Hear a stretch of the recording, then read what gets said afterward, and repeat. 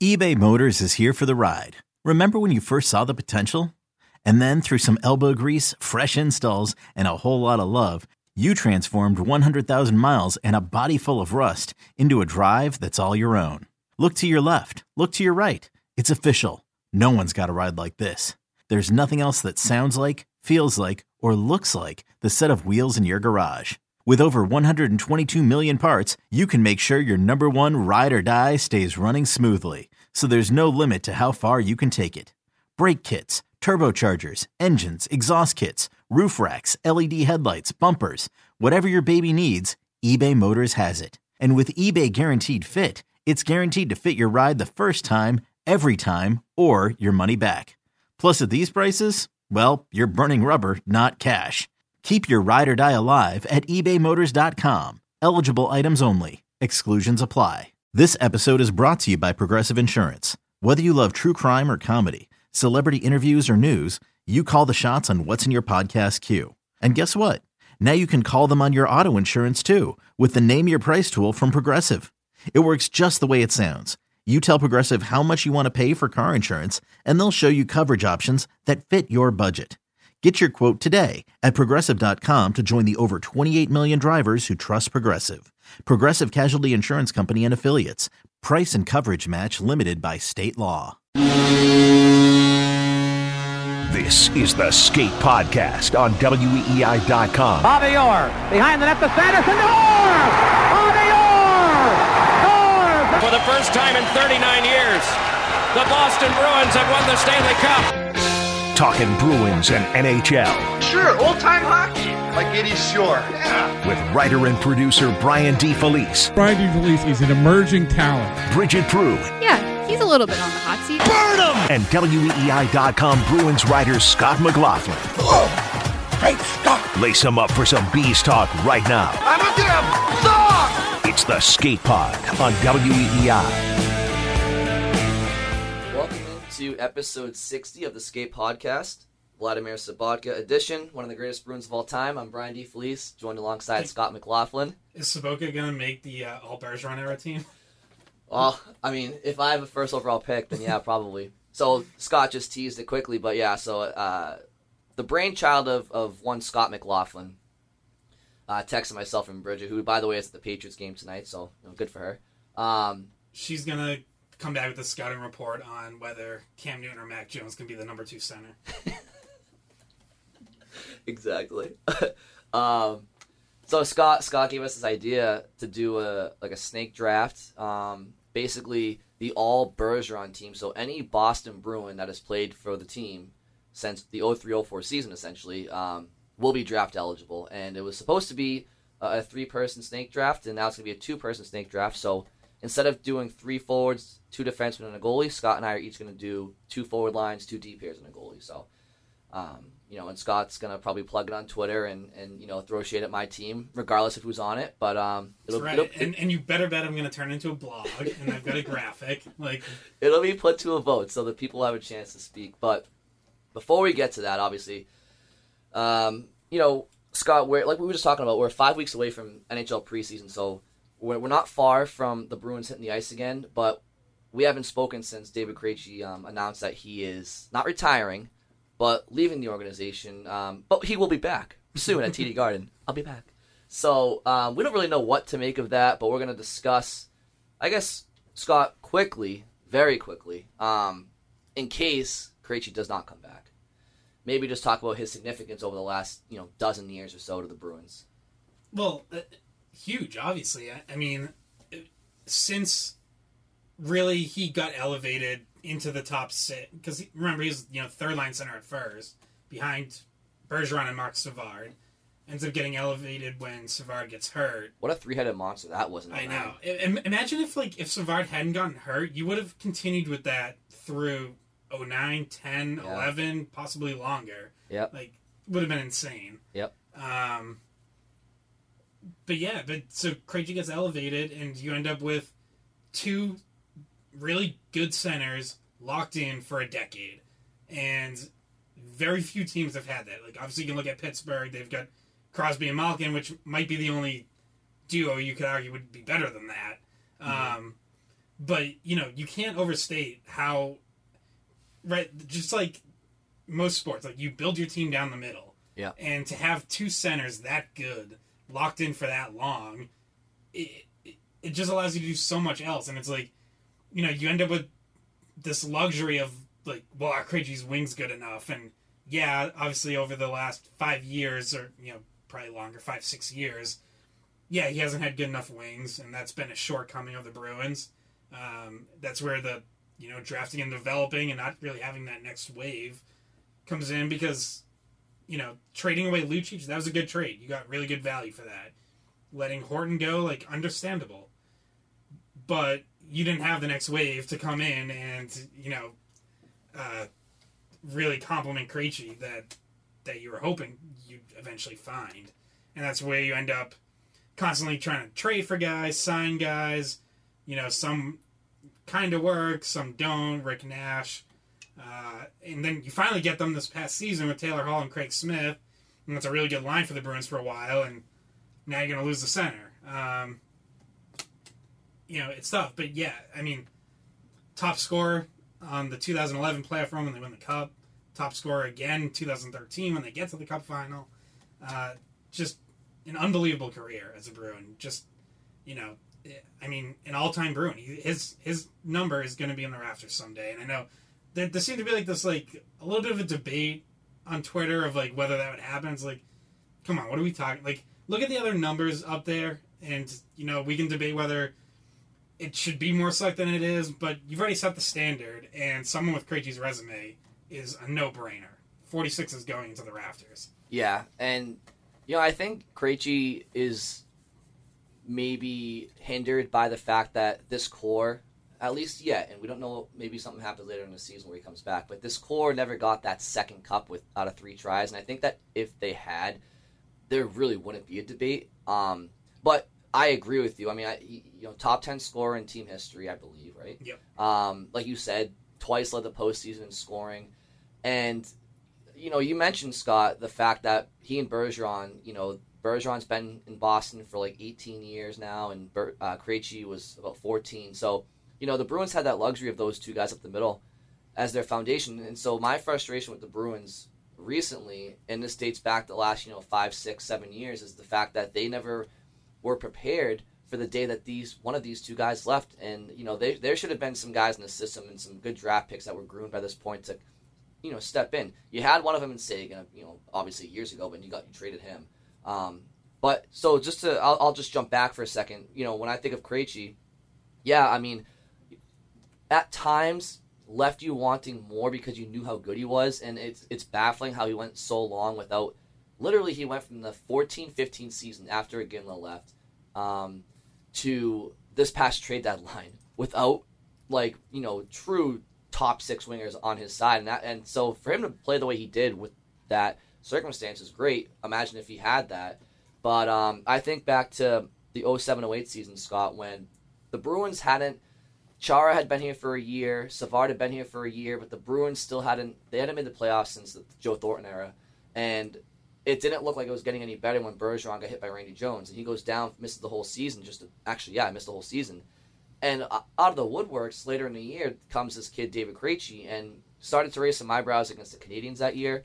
When that huge Game 6 at the Garden that everybody remembers when they forced Game 7, eventually lost. But, Marco Sturm, David Krejci, Phil Kessel had huge games. And then that next year he was with Blake Wheeler and Michael Ryder, and that was a phenomenal third line. And then from then on, his importance when it was shown the next year when they lost the Flyers in 7 after being up 3-0. When he went down with injury, the Flyers, the door opened. And then obviously the next year they win the Cup. He's a huge part of that, and the rest is history. So, great Bruin. I agree with you, Scott. Definitely I think deserves strong consideration for the Raptors. Now, as for moving forward, we talked about last podcast how we really like the Bruins deadline, but it really depended on is Krejci coming back, and we talked about how we don't see how they have the money or unless certain things happen. So, you have Foligno, Haula, Nosek, and Forbert on D, but now you don't have Krejci for the time being, and who knows if he's going to. So, I guess we'll start with how do you like this Bruins team starting the year with the roster as is? And then secondarily, I guess, what would you put the percentage of him coming back at some point later in the year? Because you talked before the podcast, Cassidy and Sweeney left that door open. Yeah, so I guess, we did this last podcast where it was like, you have to evaluate if Krejci's there or if he's not. Now it's like, still, if he comes back at some point or if he doesn't. And, so just to touch on those quotes from Don Sweeney and Bruce Cassidy, Don Sweeney said, "We're wondering if he may return at some point in time." And then later said, "We'll see if somewhere down the road David Krejci opens the door back up." And he had not been specifically asked about whether he thought Krejci might come back or not. Like, he brought that up in the course of other answers. And then Cassidy, in an interview on TSN Radio in Ottawa, actually just this past week, similarly, he was asked directly about it, but says he did not close the door on returning back. I don't know if that'll happen or when it'll happen at all, but he didn't say, "I'm retiring and done from the National Hockey League." So that's good news for us in the sense that maybe in a couple of months, he'll feel satisfied with what he needed to do. Or maybe not, right? And so it's like, look, obviously they know something if they're saying this, because they're not just throwing that out there. If Krejci was like, "Yeah, guys, like, I'm done," or not even I'm done, but I'm playing in the Czech Republic for the full season, and that's where I'm going to spend the year. The fact that they're both saying this, like, yeah, maybe he'll come back to us. It's like they haven't begun that from Krejci. Like, he had to have told them, maybe I'll be coming back at some point. And because otherwise, like, you're kind of almost throwing him under the bus, where it's like, if Krejci's like over there in the Czech Republic, all nice and peaceful, and I was like, why do they keep saying I might be coming back? Like, what's going on? So there's got to be something there. And before those comments from Sweeney and Cassidy, I would have said, like, the chances of him returning were less than 5%. Like, if he comes back after December 15th, he has to clear waivers, which I think is, I don't know, I would say that there's a slim chance of that, but the NHL and general managers can be weird with, like, their unwritten rules and, being gentlemen to each other. Like, that's kind of why we don't see a whole lot of offer sheets on restricted free agents. Sometimes they can play probably too nice for their own good, where it's like, if Krejci came back and had to clear waivers, like, yeah, obviously Krejci's going to say, I'm not playing for anyone other than the Bruins, but if you're competing with the Bruins for a playoff spot and you're ahead of them in the waiver order, like, claim them. Block the Bruins. Right. Like, what are you doing? Like, I get, maybe you want to all stay friends or whatever, but... Well, especially after Tampa's shenanigans last year. Teams aren't, they don't want to be, have the wool pulled over their eyes again. And does Krejci's Czech team, their season ends in March, is what I heard? Early March for the regular season. If they make the playoffs, that could stretch into April. And Krejci, in order to be eligible for the NHL playoffs, would have to be signed before the trade deadline, which hasn't been announced yet, but will likely be mid to late March. So there'd be a real time crunch if his team made the playoffs, and presumably he was going to play for them. Like, I don't think he's going to go over there and then abandon his team, a week before playoffs or something. Yeah.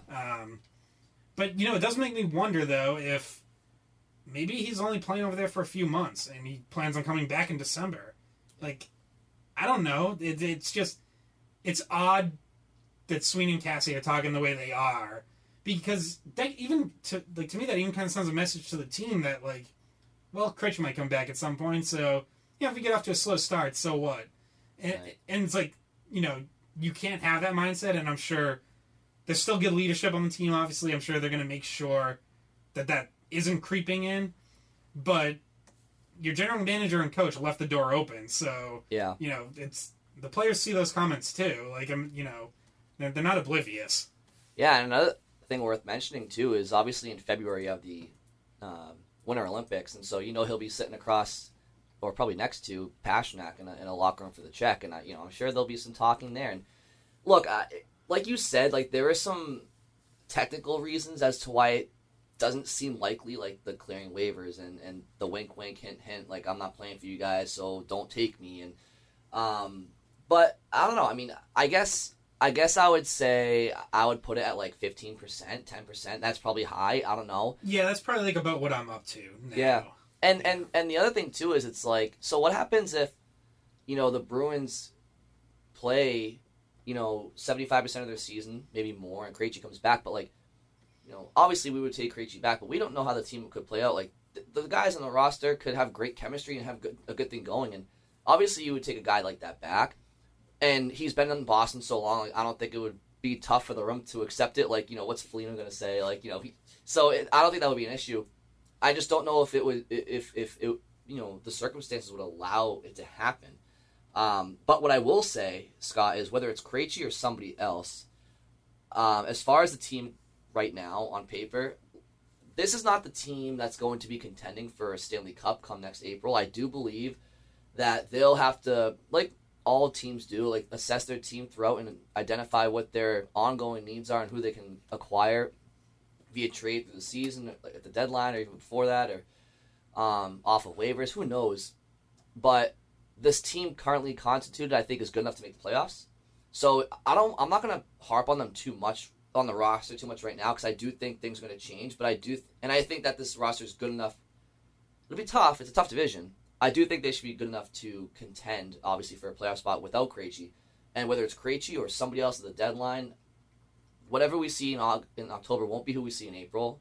I guess that's my approach right now as they currently sit. I don't know how you think about the roster right now. Yeah, I agree. I mean, look, they've been a team that's been active at the deadline. Not every move's worked out, but Sweeney's always been in it. Like, he's always been willing to make deals. And if this team is looking like a team that's going to be a playoff team and have a shot, yeah, he'll be looking to upgrade, no question. But, it's tough, though, because you generally have more options in the offseason. So if you knew that number 2 center was going to be a hole, at least in theory, addressing it in the offseason would be easier than during the season, because you're just more limited. You're more limited in the teams you can trade with. You're more limited in who's available. You're more tied to the cap. You can't move as much money around in season.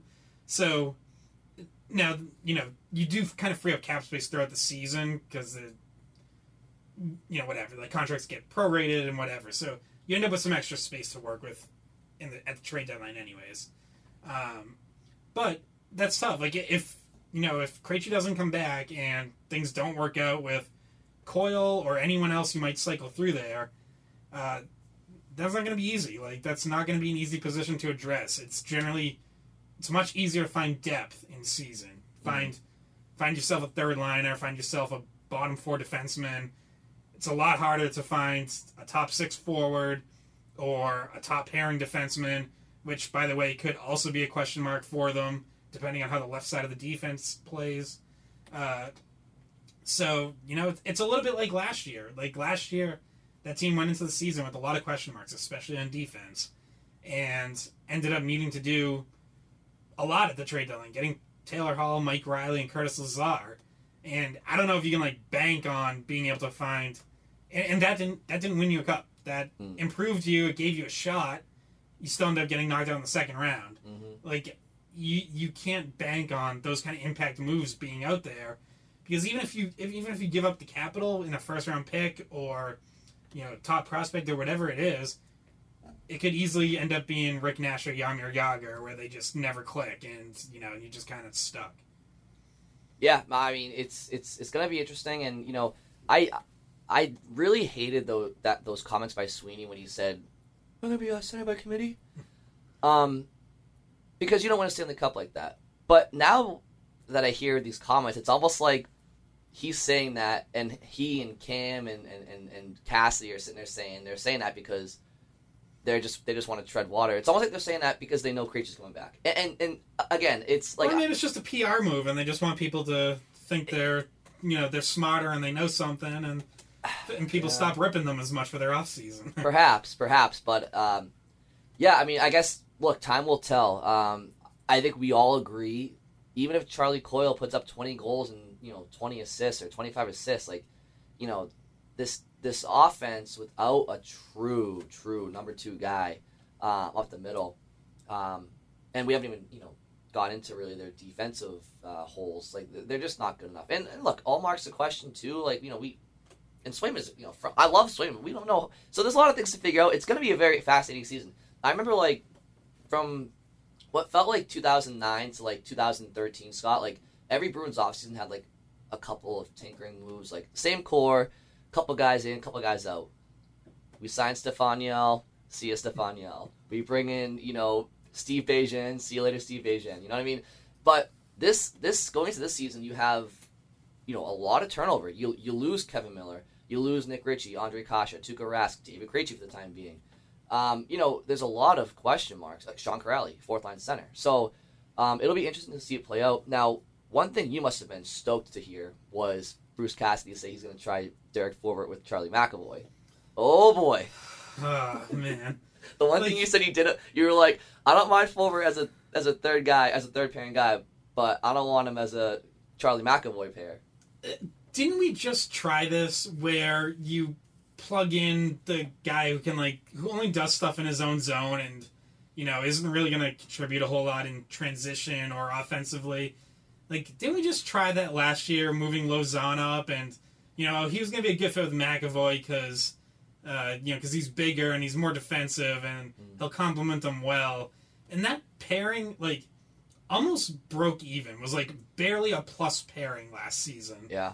And it's and that's just Charlie McAvoy just being so good that he lifts anyone up. Right. And, I don't think Derek Forbort's really a whole lot better than Jeremy Lauzon. To me, that's kind of a wash. Maybe slightly better, but, now you're going to do the same thing. We're going to move him up. And it's I don't think he compliments Charlie McAvoy well. I don't think that's the kind of...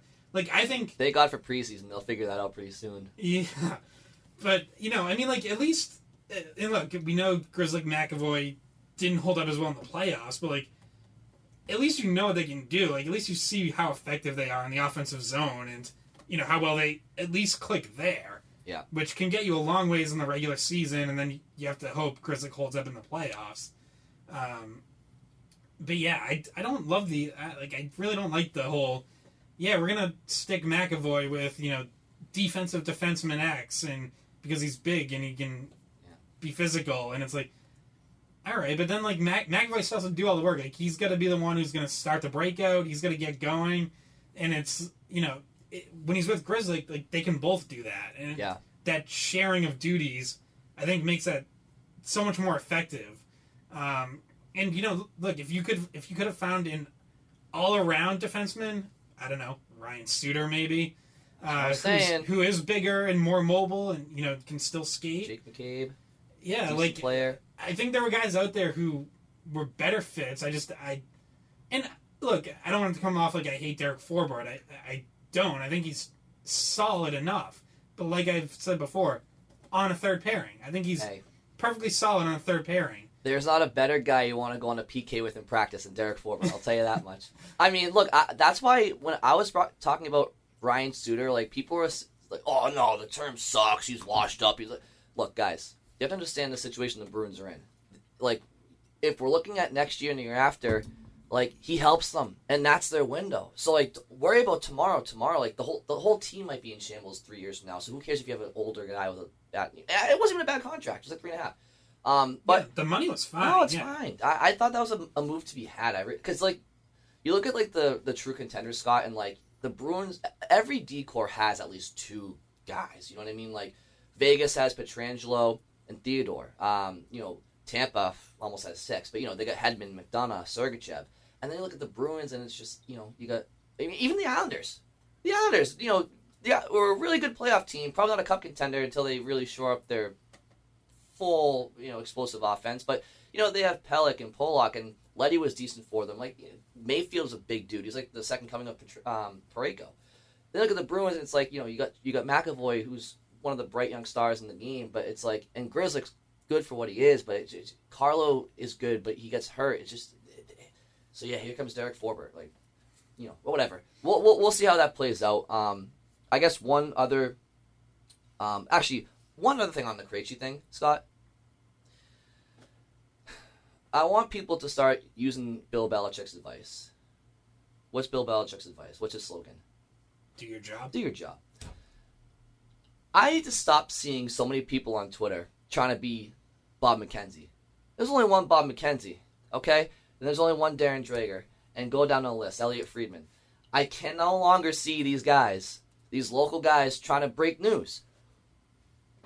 Whatever happened to I'm hearing the Bruins and David Krejci are closing on a 2-year deal, or whatever the hell that was. Like, who are these people hearing shit from? And by the way, unless you're 100% positive, 110% positive, please do not get everybody's hopes up, because I don't need to see all these people trying to be, TSN, reporters. Just please knock it off, because clearly that was not true. I mean, it sounds like, according to Cassie's comments, that the Bruins knew after the season right away, and it was all gamesmanship going into free agency that they kept it tight to their vest. Yeah. But he wasn't coming back. So who's telling Joe Schmo in the street, Krejci's coming back? Shame on him, and shame on the other guy too. I know. I think that was like, what the hell? That was almost like just kind of groupthink, where like I'm sure there were agents, scouts, whoever, who are like, oh yeah, like of course he's gonna be back with the Bruins. Like, come on now, no question. And come on now. You can't break that. Yeah, stuff. I mean, you gotta be sure. Clearly, in retrospect, some people missed, and there were a couple locally. There was one national reporter who had it like as an almost done deal too. So, yeah, obviously, someone out there was giving out bad information. People are going with it, but the only non quote unquote insider that I when there's smoke, there's fire. When he says something, is Buchagras. He knows. He knows. He's not an insider, but when he tweets stuff out and some funny emojis and makes people kind of guess what he means, but then a few minutes later, a few hours later, what he said comes to fruition. You know who locally could have gone in on being an insider? Don't tell me. Am I looking at him? No. Oh, okay. Actually, hold on. Let me look behind in the studio. Is he in studio? No, he's not here. But Lou Merlone, actually. Oh, yeah? Lou, kind of slyly hinted a couple times that the Bruins already knew Krejci was gone. And this was, before free agency started. He just sort of, slipped it in, during the show a few times. And it was, it caught my interest because I was like, what does Lou know? How is Greg Hill not an insider? I mean, the guy's shaking hands and kissing babies everywhere in Boston. Davio, these guys all the time. He's sitting there chirping everybody's ear off. Like, come on, Greg, let us know a little bit. You're hearing something. Guy talks to Tuukka all the time, and then just doesn't really say exactly what it is that Tuukka told him. Nice cliffhangers. Tuukka, man of the concerts. Oh yeah, he's not looking like he's in any rush to get back to the grind of training. Yeah, I mean he's still limping around. He's a few weeks out from surgery. He is. He's at Guns N' Roses, Zach Brown Band. Yeah. So Scott, before we get into your draft, the final piece of Bruins news, we talked about it earlier. The Bruins signed Fabian Lysell to an entry-level contract. Any significance there? You think we see him in Boston any point this year, maybe? Injuries? Who knows? Possible if he really, really impresses. But, they're obviously not going to rush it, so he's got to really show that he's taken, a huge step forward. Because, remember, he struggled in Sweden's top league last year. Yeah. 3 points in 26 games. Now, he was 18. That was his first taste of professional action. No shame in that. That's fine. But, I saw some people kind of make the comparison to David Pastrnak because, right, that's the path. Pastrnak played in Sweden in his draft year. Didn't really light it up either. Picked in the 20s, comes over, and ends up breaking into the NHL in just a couple months after, playing well in Providence. But even that, Pastrnak scored more in Sweden than Lysell did. And Pasta also, if you remember, Scott, he burst onto the scene. And he played, whatever it was, 30, 40 games and had, maybe 20-plus points. But that following season, I know he had an ankle injury that set him back. But his sophomore season was kind of injury-prone. But he didn't really have that first 30-goal season until, his second or third full season. Yeah. And when he did, he just never looked back. But, and speaking of NHL insiders, Lysell is looking to be the first player-insider combination at the same time because he broke his contract before the Bruins were able to break it. Way to build that Instagram following. That's what you do. I'm telling you, this kid's a cocky mother. I'll tell you, I'm looking at his picture on the Bruins thing, and he's got that smirk I'll be making bank in 2 years. Don't worry about it. 3 years, I guess. But in terms of what it means, it is interesting because I think there had been some thought that he'd spend another year in Sweden, get more comfortable there, and then come over. Yeah. But obviously, Bruins decided they want to get him into the North American game, get him into their system, have him, presumably he'll be at training camp. He was not at development camp due to, COVID protocols. Yeah. Younger people in Sweden haven't really been able to get the vaccine yet, so none of the Bruins' Swedish draft picks were able to get over and get cleared on time. Yep. But I would assume he'll be at training camp. And, look, the safe bet would be that he's going to start in Providence and probably maybe spend the whole year there. But it's also possible that they can send him to the WHL, play Canadian Major Juniors. The Vancouver Giants own his rights there. And, if the Bruins do that, people shouldn't look at that as like, oh, that's disappointing. Like, he couldn't even make Providence. It's like, in reality, that's probably about the level he should be at. Like, if you're talking, put up over a point per game in Sweden's junior league, struggled in Sweden's pro league. If he went off to the WHL, I'd expect him to be a really good scorer there and put up points. And that might be good for him. If he's in Providence, maybe he's playing lower in the lineup, not putting up points, but, trying to develop his game, work in all areas. But it might be good for him to go out to Vancouver and, light it up and put up a bunch of points. That might be what he needs to kind of maybe find that part of his game. So yeah, and there's really no room on the roster right now for him. I mean, like Scott said, if he lights it up, then there's a case to be made. But you look down the right side and you have Pasternak and Craig Smith, and Foligno will be on his offside most likely, and so those are veteran guys that have proven, and unless there's injuries and coinciding with Lysell really doing well, I think for him the preseason will probably dictate maybe if they send him to Vancouver, which by the way is where Lucic played his juniors and won a Memorial Cup. I think it was a Memorial Cup, maybe something else, but anyway, so maybe if in the preseason if he's doing really well, they might say maybe we'll put him in Providence, but if he struggles, maybe then they'll send him down to juniors, which I didn't know was a possibility. Scott told me that before. I hear entry level contract. I think two-way between Boston and Providence, but he is allowed to go down to the junior team that has his rights. Any other thoughts before we get into your draft? No, I think we're ready to draft. All right. So what made you think of this? You texted it, and I was like, that's fun.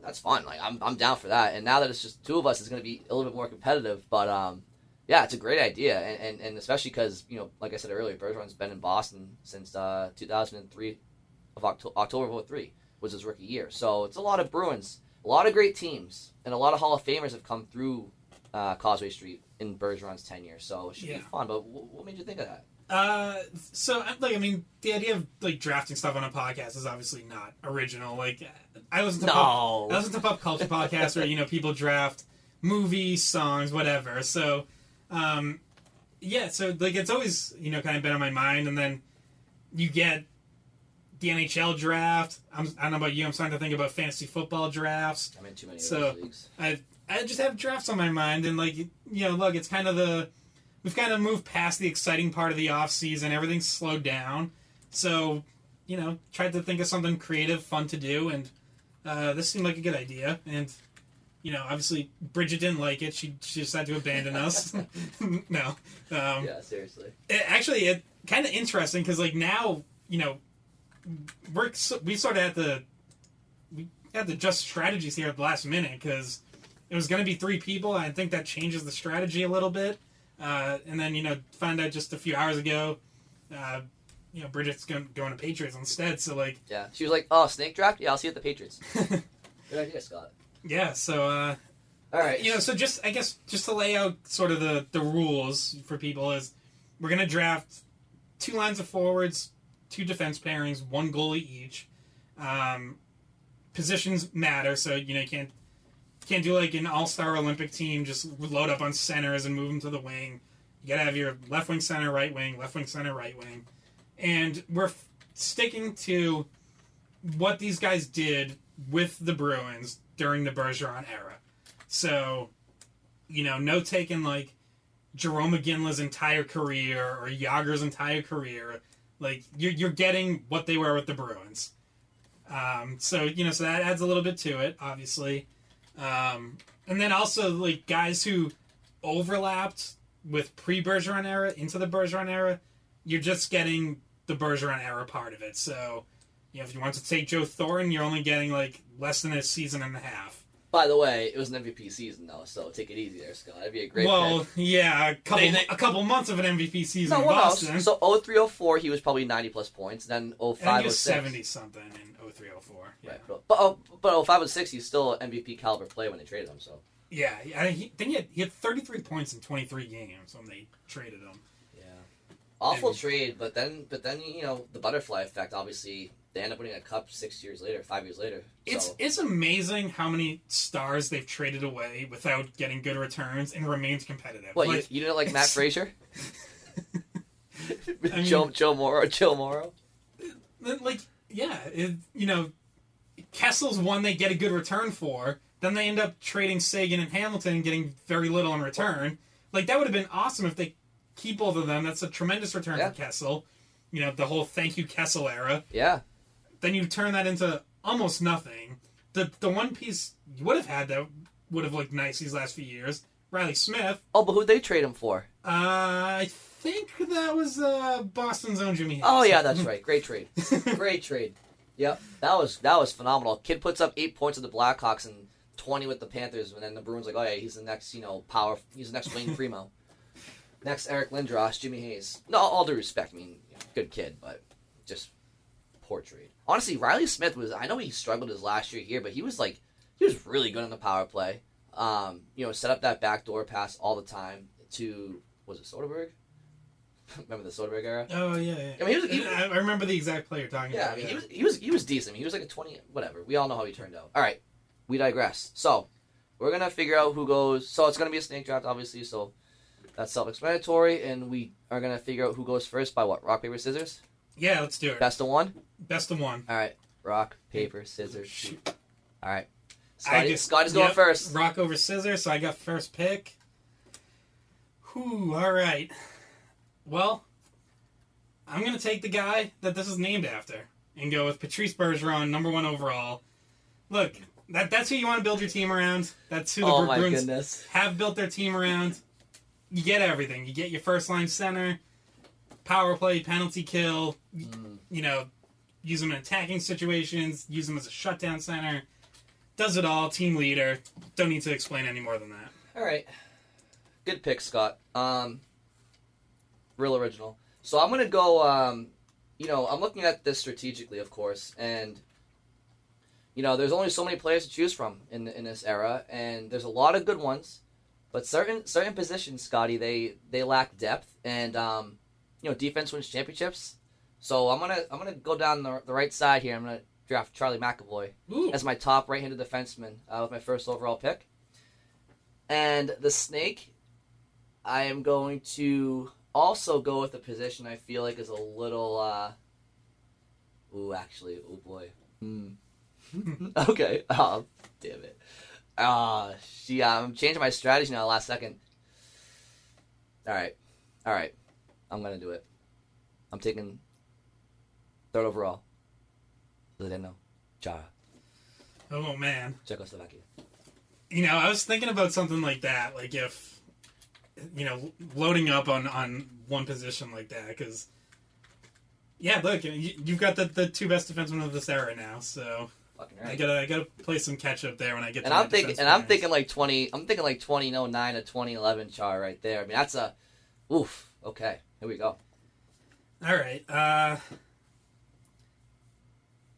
I'm going to load up at center and take David Krejci. So I've got the top 2 centers of this era. We'll see. I've got the longevity. I got my clutch playoff Krejci now. Mm-hmm. Always steps up when it matters. Happily line him up right behind Bergeron, where they've been for a while now. And then, look, I've got Bergeron. I've got to get Marchand. Sure. Put him next to him, so I'll go with that. Brad Marchand.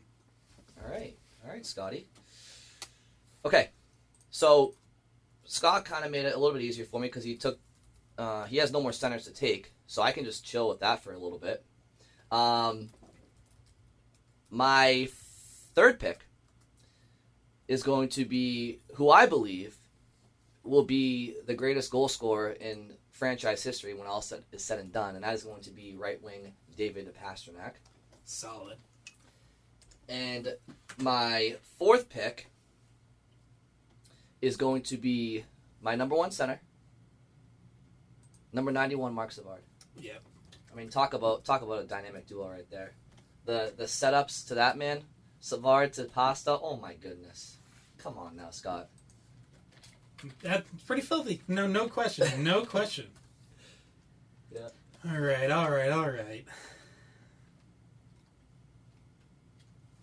I will go with.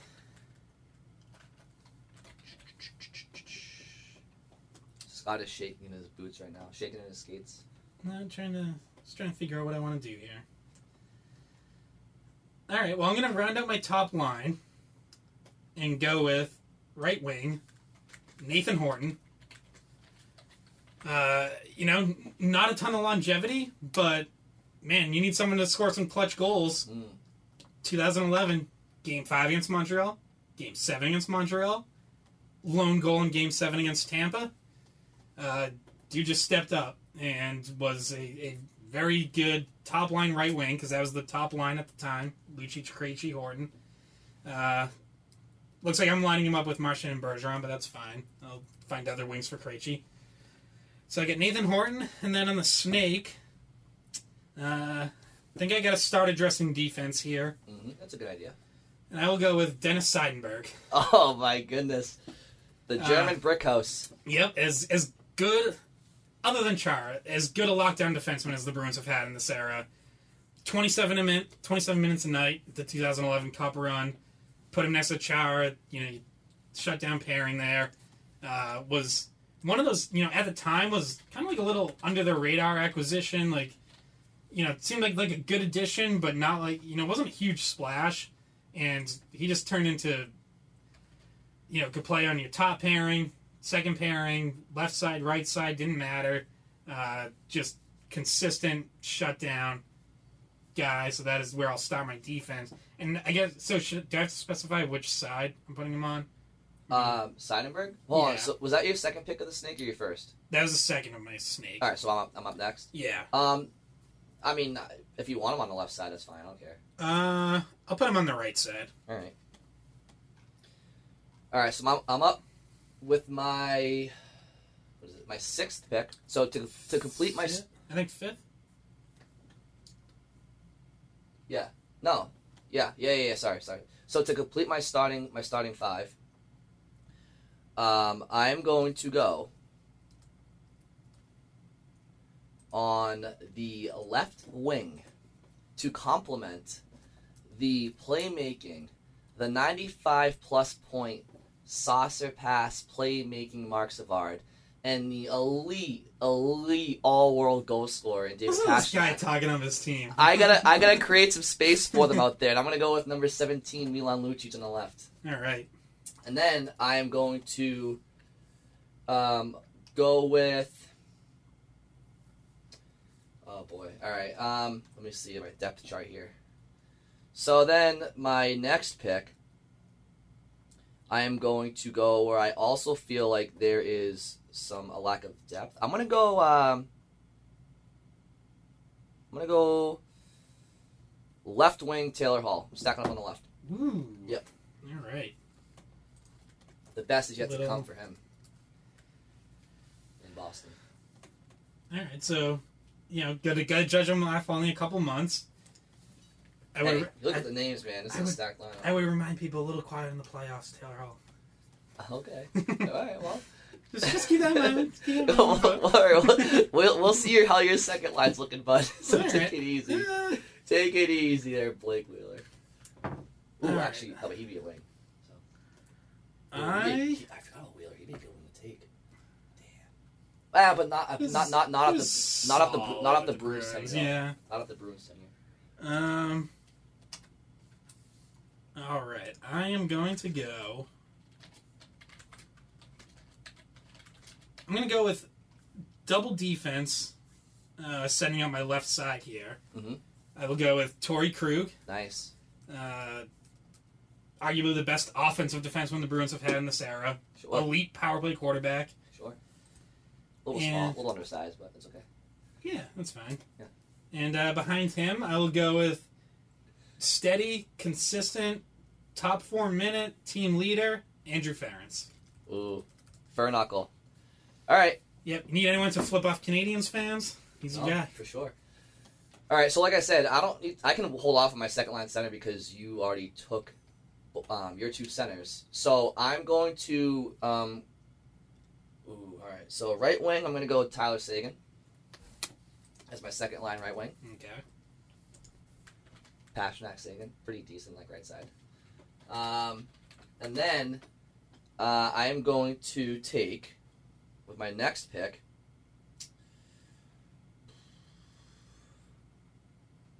right defense, Johnny Boychuk. Solid.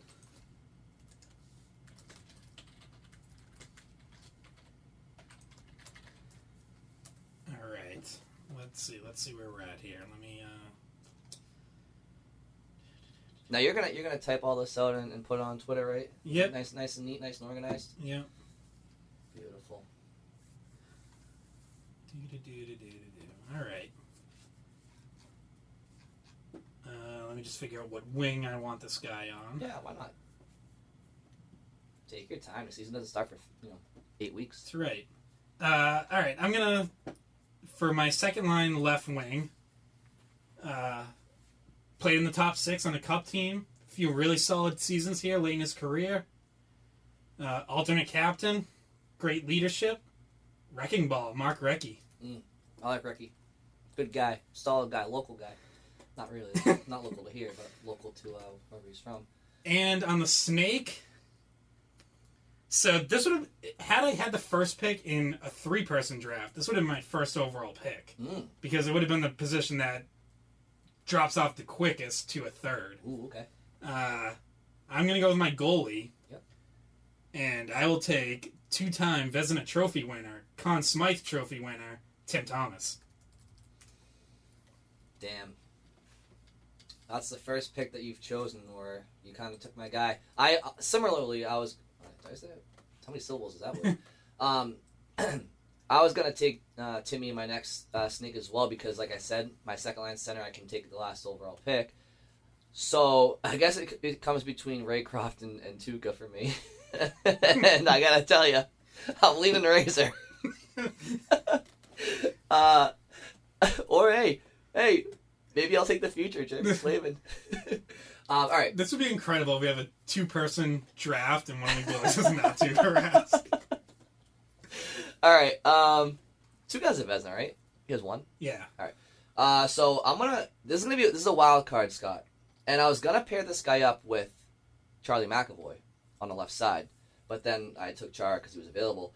Now this guy was only in Boston for about 60 games, okay, but he had 32 points, and in fact, they were the final 32 points of his career. So he was over a half a point per game player when he laced him up, and I have Charlie McAvoy, the future of USA hockey on defense. I'm going to take the past, and quite frankly, the greatest American defenseman of all time.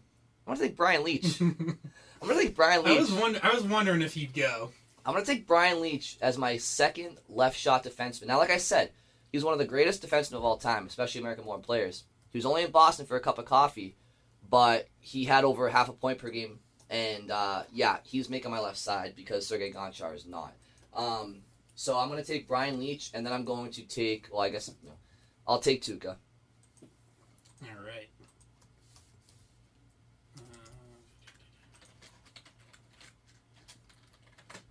Now that we have our guys selected pretty much, are we able to, tinker with the lines? Or it has to go as they were drafted, right? I guess technically you could adjust if you want.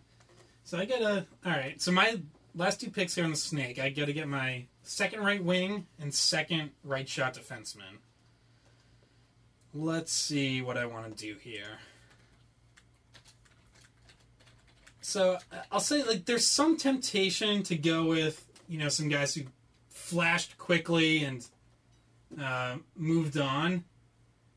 But my second right wing, and I might end up flipping these wings because they both played off wings, but I really want to go with a guy who stepped up in the playoffs, was a glue guy on the Cup team, part of two really good third lines.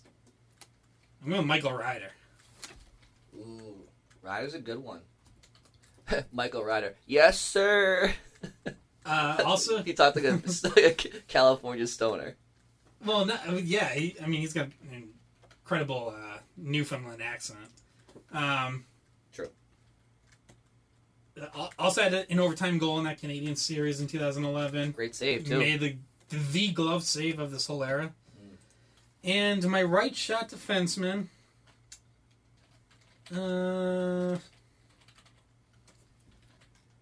I'll go with someone recent who has emerged as a real kind of core player.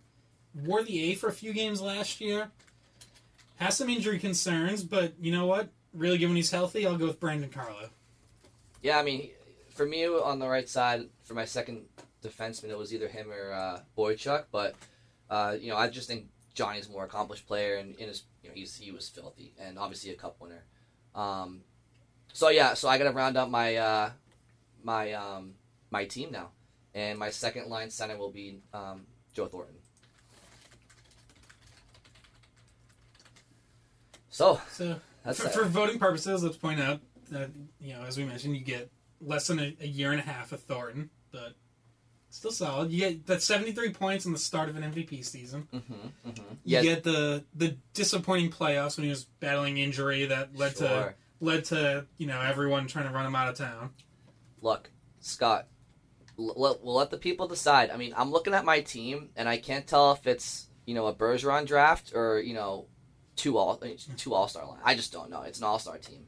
I look, Scotty, your top pair is your top pair of Ferentz and sides. That's a tough top pair. We'll call it that. I'll put Krug with Carlo. Krug and Carlo. Yeah. All right. Well, defense wins championships and defense wins snake drafts, I think. So, full disclosure, if I had to give my the pick, I wish I didn't have to make. It's between the pipes. I really wish I had the character that Timmy Thomas had, and the guy's just the guy gave everything, and fucking Scotty just he knew I was gonna take him. I think he knew he had to go. He was kind of lacking on defense there. I was trying to weigh the right time to make that move. Yeah, and it's fun too because I think for me the gap between Thomas and Rask is a lot less than it is for you. So I knew that was gonna pain you. Yeah. No. Look, all joking aside, like I over his career, Tuukka's been great. He'll go down as probably the greatest Bruins goalie in history, strictly by the numbers. So obviously I'm not upset with that pick, but Timmy obviously brought the cup back. So Scott, I guess we'll just verbally read off our lineups real quick, and then obviously you'll post them afterwards. So why don't you go first? Yeah. So I'll since we're talking about kind of moving lines around a little bit, I'll reunite the 2011 Cup line of Marchand, Bergeron, Recchi, and then I'll go kind of splitting two Krejci lines. I'll put him with Ryder, Krejci, Horton as my second line, and then on defense, order them however you want. But yeah, we'll say Ferentz and Seidenberg together, Krug and Carlo together. When they're all fourth defensemen, what does it matter? Come on, these are all two, 3 defensemen. This is solid. Oh my goodness, this is a solid group. Yep. And then who's between the pipes? Tim Thomas, Timmy T. All right, so Scott, please make the slight adjustment I'm going to when I do this. So my top line is going to be Mark Savard, centering Milan Lucic on the left, David Pastrnak on the right. In my opinion, just a far better version of the Savard, Lucic, and Kessel combination that was back in 2009. Then my second line is Joe Thornton, centering Taylor Hall on the left and Tyler Seguin on the right. So Joe Thornton, Jumbo Joe centering the 2010 NHL draft, top 2 picks, not a big deal. And then this is where the adjustment comes. I'm going to split up Chucky and Z just because I want that depth on D. And I also think that Brian Leach's mobility and puck movement along with McAvoy's would just be, oh my goodness. You got the top 2 American defensemen of all time. No offense to Torrey Krug and Brendan Carlo. Then my second pair will be Chara on the left Johnny Boychuk on the right. An unbelievable shutdown pair with a Johnny Rocket mix in and a chocolate shake. And then I'm going to have Tuukka Rask in that. But it's a short leash. It's a short leash, and I'm going to Swayman. So that's my lineup. So yeah. So this will be interesting to see how people vote, because you clearly went for like the ringers. The guy just brought in here short time. Like, I wouldn't say that. I would say I would say that I went into this draft knowing that there would be more great forwards to choose from than defensemen. And like I knew by taking McAvoy and Chara, it was going to be McAvoy and Pasternak, but I knew by taking those two, and you took Bergeron first. So I was like, all right, so Bergeron's already gone. I wasn't going to take him anyway because, like I said, you have Bergeron, Krejci, Savard, and Thornton. Like, it doesn't really matter. Like, that's insane. So, I just kind of went defense first, and I just knew there'd be options. And if I had to, go with like a Yager and a Ginla, which you went with a Ginla. I was going to go with him too, but I kind of went for youth and speed alongside those veteran centermen. So anyway, that's our snake draft. I think it was fun. I think, if Bridget were here and it was three of us, it would have been a little less to choose from, and I don't think the rosters would have been as good, so whatever, but the two-man snake draft made it pretty competitive, so we each had half a team out there. Anyone you surprised wasn't drafted, or anyone you're really thinking about? Yeah, so, I mean, I guess Yager would be one. I guess I'll look at my depth chart. I mean, Sergei Gonchar on left D was a decent option. Dougie Hamilton, again, like, soft as toilet paper, but, like, for a snake draft, he would have been, a good choice. I guess Petteri Nokalainen was a shocker. For me, like, in the same... Kessel, Rick Nash. Yeah. Marco Sturm was one I was gonna take. I like Sturm as a real core guy. And, but he's not cracking my top years. Two left wings. It's got to be Lucic and Hall. I mean, but Sturm was great. Honestly, kind of a quiet exit from Boston, if you recall. I mean, he was here during the beginning of that 2011 championship team, wasn't he? And then he got... Did he move that off-season? He went to L.A. Maybe he did. I think it was that off-season he moved. But he was great. I mean, like that 08, 07, 08, and he was even here before that, too. At first it was like Bergeron, pre-concussion, Marco Sturm, Brad Boyce. For whatever reason, like, that combination was filthy. Yeah. And then it kind of, altered to, like, Sturm and Krejci a bit. And, I mean, he was a good player. I guess all the good defensemen were taken. And then center-wise, no surprises, really. I mean, with two people, it's kind of obvious. Yeah, for me, like I said, like, for me, especially at my second right wing, came down to, the short flash, probably higher peak of in a Ginla, who had a 30-goal season. Kessel had a 60-point season. And Kessel had a good playoff run in 2009. Yeah, he was a good Bruin. Like, he had locker room issues, I believe, but, like, production-wise, he wasn't an issue. Like, when they lost to Carolina that year in 2009, it was a massive underachievement. But he showed up in that series. And he showed up against the Canadiens and stuff. I think another player that could have gone, because again, we're talking strictly as a Bruin. At right wing, like, all joking aside, like, Louis Eriksson, I think, scored like 50 goals in 2.5 seasons, whatever it was. He was decent. At least had one really good season. Yeah, and he had injuries and stuff, so he had at least one 30-goal year, and then another was probably low 20s. But he was, again, if there was more people here doing a snake draft, then he would probably have gotten picked. Maybe if even Bridget were here with three of us. So I'm confident with my team. I guess we'll see how Twitter decides. I mean, you got the best left winger, that's for sure, Scott, and you have the best center. Two-way center at least, but I don't know. I like my team after that. Got the best goalie, best power play quarterback. I don't know. Did you read my blogs this past season about Chucky on the PP? Come on. 9 of my 11. My 9 of my 11 won a cup. I've got some winners. Yeah, here. That's okay. But this is not a real team. Sure it is. This is a little all-star draft. So we'll see. I got a video game team, so we'll see if Twitter likes the video games or not. I mean, honestly, I'm not looking for the best players, Brian. I'm looking for the right players. Yeah, easy there, Herb. The Nick manager wants to knock up. All right, I'm good, Scott. I don't know if there's anything you want to touch on before we go. No, I'm good. I mean, Jesus, man, I got Mark Savard and Joe Thornton 1-2. No disrespect to David Krejci, the two best dishers that I've ever worn the spoke to be. You got it. Come on now. Come on, knock it off. All right. I've got the core. Yeah, you got the core. You got 2/3 of the perfection line, and you got Furknuckle in the German Burghouse, Dennis Seidenberg. But and you have see, Scott. Honestly, I'm looking at your right side. See, I'm looking at the chemistry on your team, and I don't like that chemistry between Horton and Iginla, because we all know that I have Ryder. Well, but I'm probably flipping Recchi over. So true. I've got Marchand and Recchi. I'm just saying, you have Iginla and Horton looking across each other in the locker room. Like they traded fists in 2013 when Horton knew that they wanted to. I don't have Iginla. You don't have Iginla? No. Why did I tip Iginla? I don't know. Oh. I didn't take him though. I got Ryder. Ryder would be the guy you're missing on my team. My bad. All right. Well then, I tip of the cap to you. You knew that would have been a locker room issue, so I guess that's why you didn't take Iginla. I also couldn't take Sagan for that reason. On that note.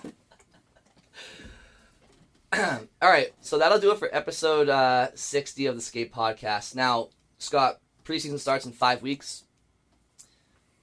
Probably, unless something big happens, we won't reconvene until then. Probably after Labor Day, I would say. Because so we got a couple podcast vacations we're cycling through here. I've got Jimmy Fun Radio Telethon coming up.